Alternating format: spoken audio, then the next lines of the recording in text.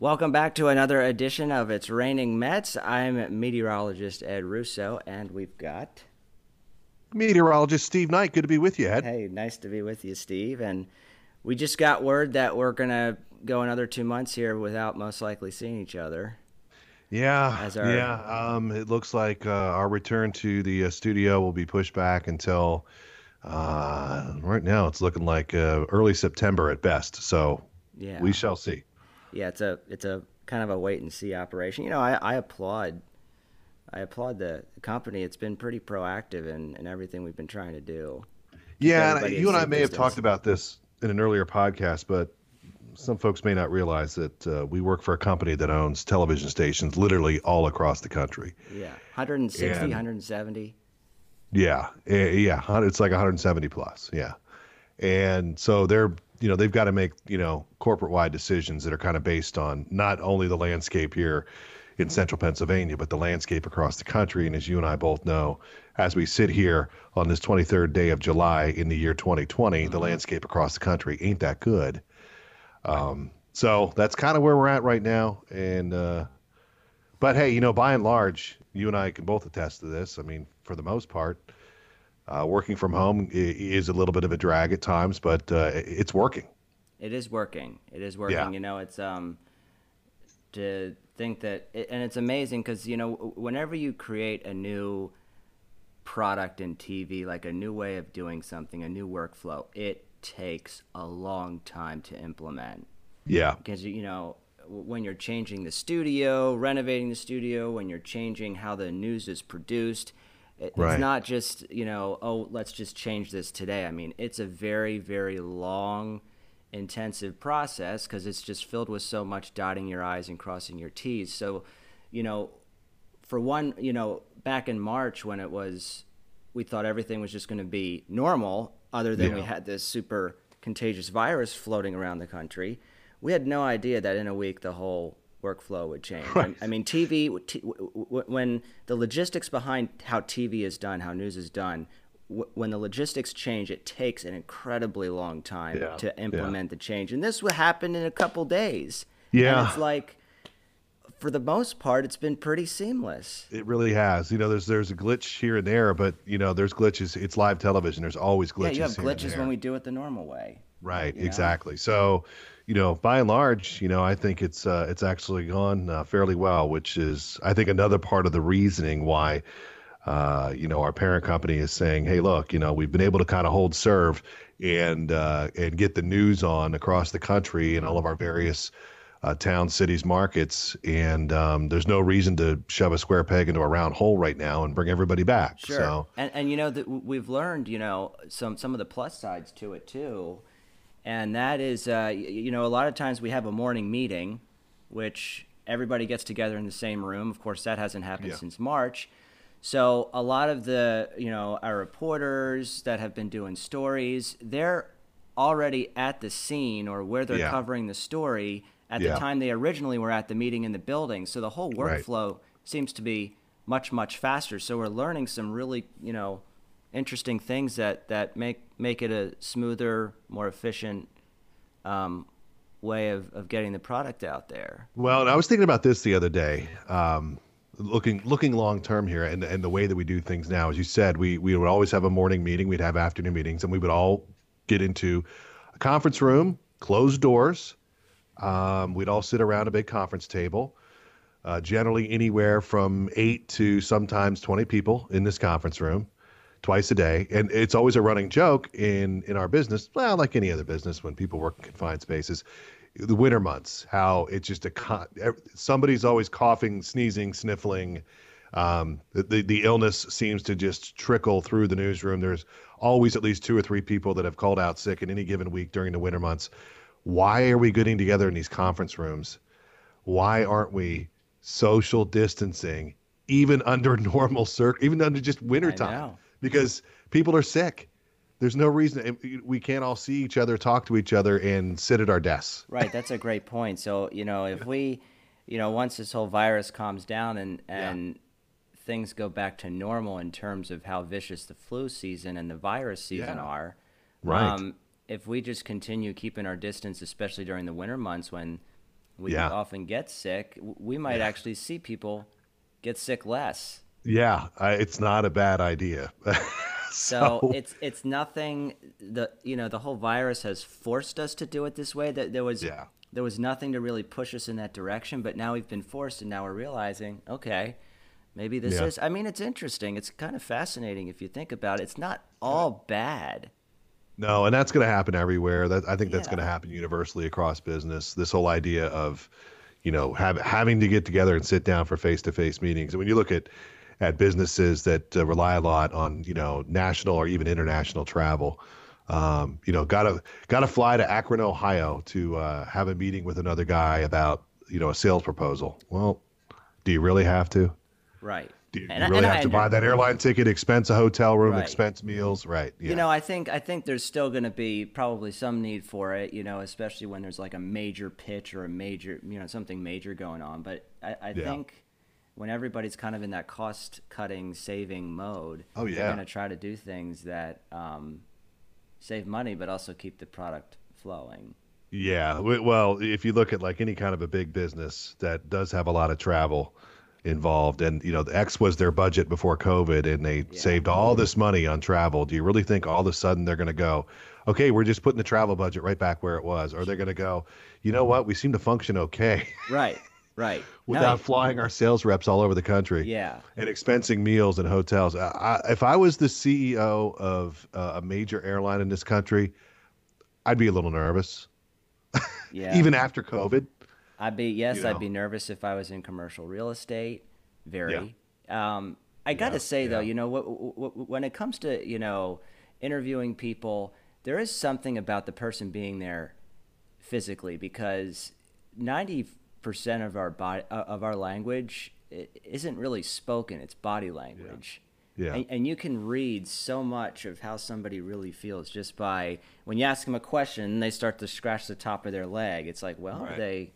are they Yeah. hiding something? So there's so much you can get out of body language, and I feel like over a Zoom call, Good point. all the little intricacies and Good signs point. that you can look Good for in a point. candidate No- with body Nothing language, really you ever just can't. beats face to face. Yeah. Yeah. So Yeah. it'll be interesting to see how all of that evolves.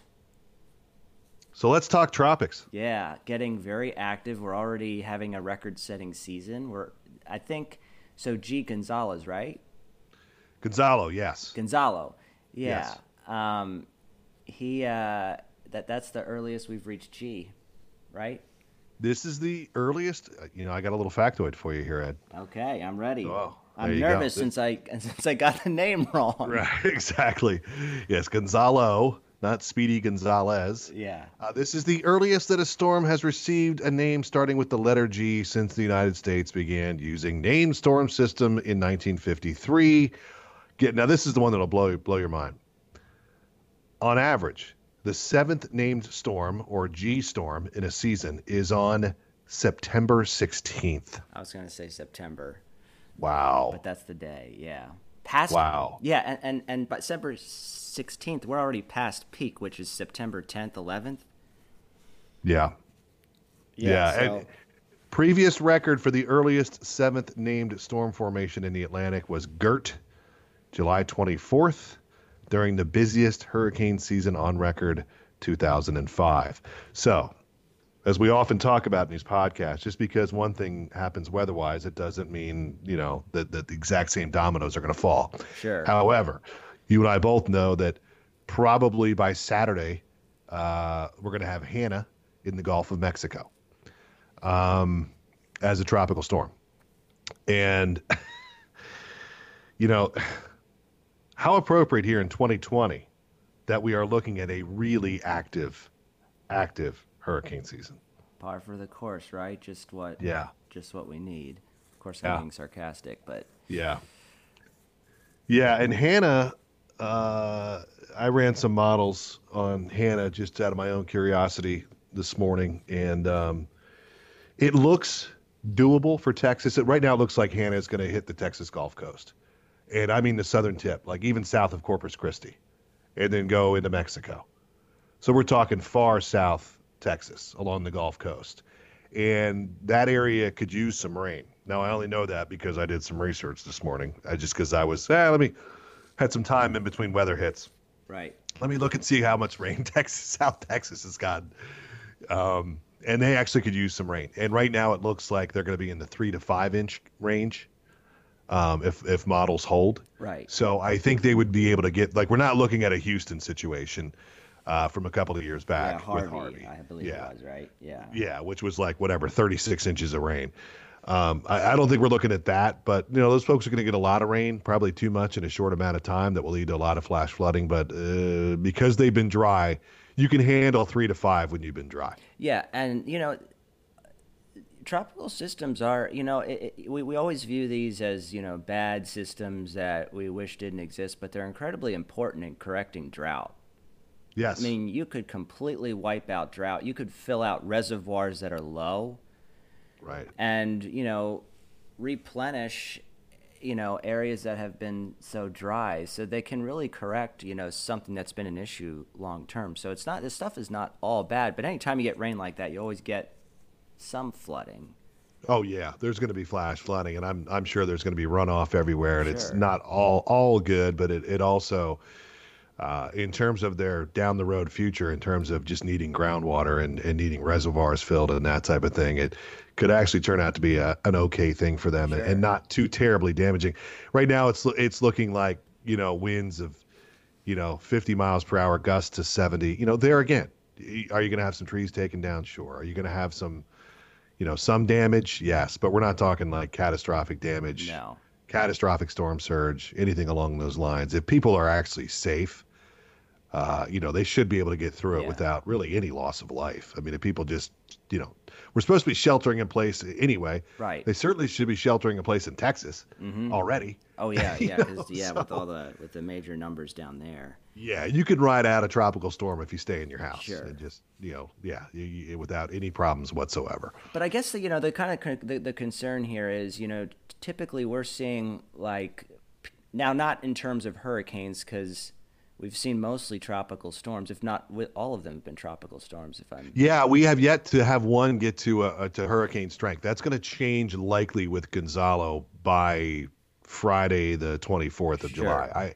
Tomorrow I think Gonzalo's up over some really really warm water.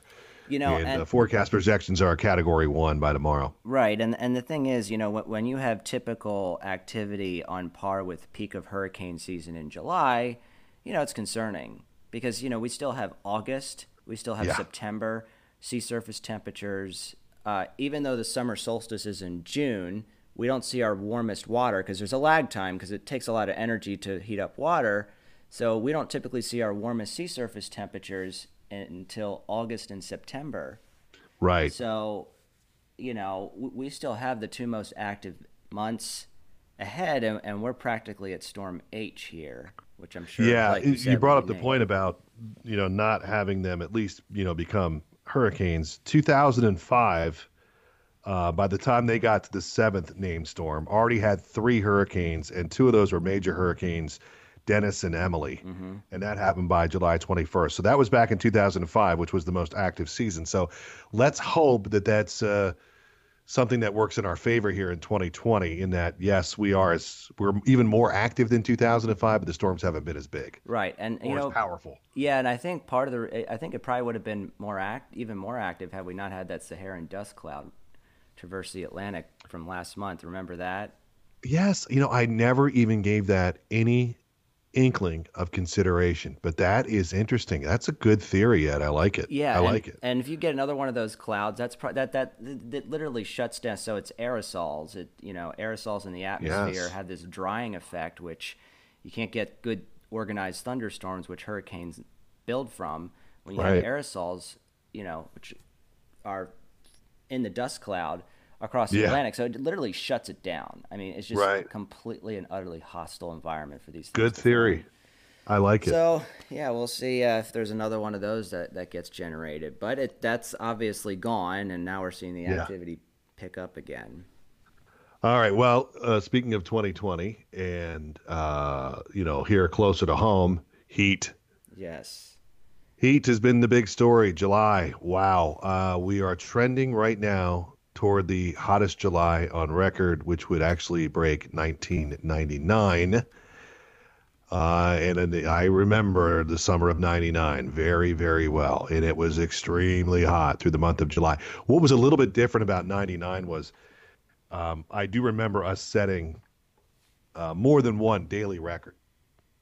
You know, that we had days where, if I recall, we went like 99, 100, 101, 102, 100, you know. So we had some days during the month where it was only in the mid 80s. What's been interesting about this month is we have yet to break any daily records. Even when we got to 100, we didn't break the daily record. We have Right. yet to break any daily records, but it's been the consistency Right. of, you know, we have done 90 now. Oh, it's something ridiculous. Like, well, it's 18 times this year, going on 19 here today. But here in July, I mean, it's like 80% of the days so far, we've been 90 or better. Yeah, and we're talking about another whole month here, August, that can be very hot, and I think we're going to definitely be above, Yeah, we potentially well averaged above 21. average. Yeah, 21 days of 90 plus a year, and we're at 18 and counting, and it's looking easily mid 90s, like Sunday, Monday of next week. So even if that doesn't pan out, then we'd be talking about 90, 91. Um, what I'm seeing into the start of August, when I say the start, I mean like the first week of August, Hmm. I do see things maybe falling back to where we're a little bit more consistent with something along the lines of like 85 to 88, you know, so maybe not the 90s, but that doesn't mean that we couldn't get a week in the middle of August where we do 90 for 7 straight days, Right, or you even know, September, which we or can even have. September. That's a really good point you make because I think it's a lot of times people forget. It's almost like they kind of forget that it takes a while for spring to get sprung around here. They also, I think, sometimes tend to forget, you know, how warm we can be, and not even in September, but we've done 90 in October, and it Hmm. wasn't that long ago. Yeah, You know, right. So we got a I lot want to of say it was potential. like 2016 or something. We hit 90 in October. So Yeah. So we'll wait and see. You know, it's par for the course if it becomes another record-breaking year in terms of the number of 90-degree days.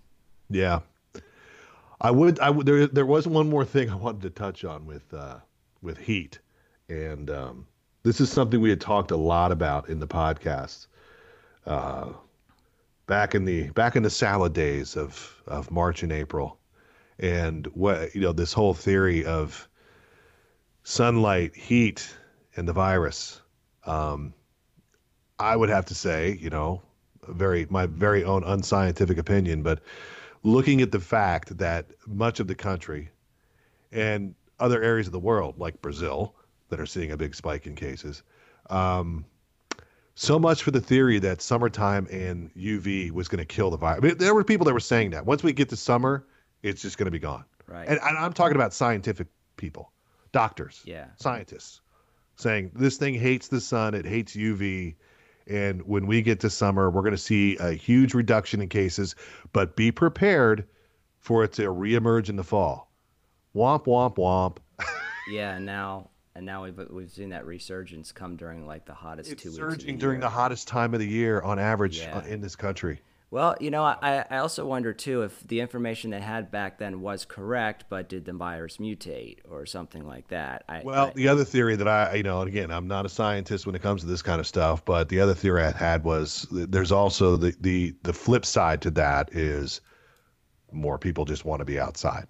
More people just want to go to the beach. They want to go to the pool.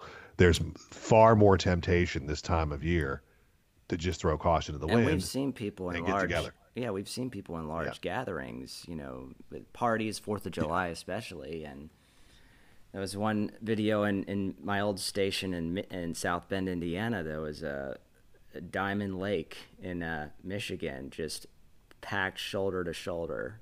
Yeah. So many people, and that a lot of that was going on. And shortly after that, you know, we saw some more spikes. Yeah, it leads me to wonder that if we get into, because let's face it, you know, outdoor stuff other than, you know, attending a college football game or, you know, some outdoor stuff, people getting together, picnics, whatnot, greatly reduced. A day at the lake, greatly reduced. Like, you know, December, January, February. Um, you know, if bars are if you're still not pretty much supposed to be, you know, sitting at a bar and restaurant capacity is Right. still like 25%, could we actually see a downturn in the winter? because of the fact that people are staying inside. Because for a good part of the country, it's pretty crappy outside. Yeah, it'll be very interesting to see how the whole peaks of this current pandemic roll out over the course of a year with respect to the seasons, where we always think, oh, it's going to go up in the fall and it's going to go down in the summer. And it's almost been like a complete opposite of what we originally thought. Yeah. But there's a lot of viruses, that, the heat and the sun don't kill it. I mean, look at the Ebola virus, Right. which There's originates, nothing to do, right. It seems, most of the outbreaks that occur are in Africa, right along the equator, where you have Right. some very hot temperatures year round. Yeah. No, good point. Good Yeah. point. So, like everything else with this virus, guess we'll have to wait and see. Right. Yeah. Well, I was doing so I do these doc talks, and I was learning something recently, that one of the key ways. Now I'm trying to regurgitate what I was told by the doctors. Yeah. Right. But it was very interesting when I was hearing it, so I'm hoping I can re-explain it as I heard it. But what they're trying to do is we all know the coronavirus is this spherical thing with the spikes.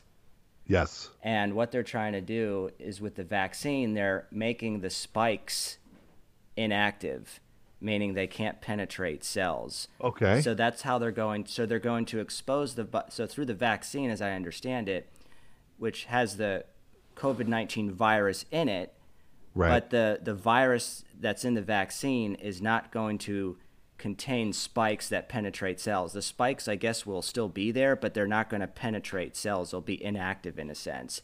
But the body will be able to recognize it, so when it does actually contract the virus where the spikes are active, it will kill it. Right. It's just, you using your own immune system. Right. So they're using the protein spikes of the virus to try and create this vaccine. So I tell you what, man. It's fascinating because viruses are so small and Yeah. And I know this thing was only, hatched last November-ish, I guess. Yeah. But it's amazing that, all of this money and all of these brilliant minds are working on this thing. And, did you ever think, No. And here we sit without a vaccine. I guess there's some promising trials that are going on. All we could do is cross our fingers. But when something like this comes along and baffles the entire world and the technology that we have and the civilized world that we have, come to find out we're not as techie as we thought we were. We're not as advanced as we thought we were, because we can be crippled by a virus like this, just like they were crippled by a virus, back in 1919. Right. Just goes to show you, just when we start getting real cocky, thinking that, well, we kind of got this whole world thing figured out. I know, it's amazing how something so incredibly small, much smaller than bacteria or Right. anything, it just shows you how vulnerable Yeah. we are, despite our intelligence, despite our technology. Yeah. There are these just little things that always got to keep us humble. Well, there'll be a lot of lessons, I think, that'll be learned and taken away from this whole experience down the road. No Yeah. question. Yeah. Yeah, and it's hard explaining it to, really young kids, because when you're 5 years old, Right. It's like, okay, I've only been on the earth for 5 years. Right. It's Is this the way it is? Yeah. right. But for us, for people who have been, are in their 40s, 50s, 60s, 70s, and 80s, who have never seen something like this, it's much It's more eye-opening. profound. Yeah. Yeah. Yeah. It's weird to think about. Yeah. So- All right. Well, we got a lot covered there, Steve. Thanks for coming on today. Absolutely. Always a pleasure chatting with you. And as we always say when we do these, hopefully we're doing it again together in a studio sometime soon. We at this point, I think we were hoping to have a camera feed Yeah. of the podcast inside one of Right. our. Yeah, we were going to do it on camera, at the station, and everybody could kind of see us as we did it. And we'll get there. We'll get there. There's a lot of things that we were supposed to be doing by now. We had a lot of plans. There's a lot of things that our viewers and listeners were supposed to be doing right now. Yes. That aren't. Yes. So, all right, Steve. Good chatting. Stay cool. And Be well. We'll talk next week. Sounds good. Okay, you're listening to It's Raining Mets.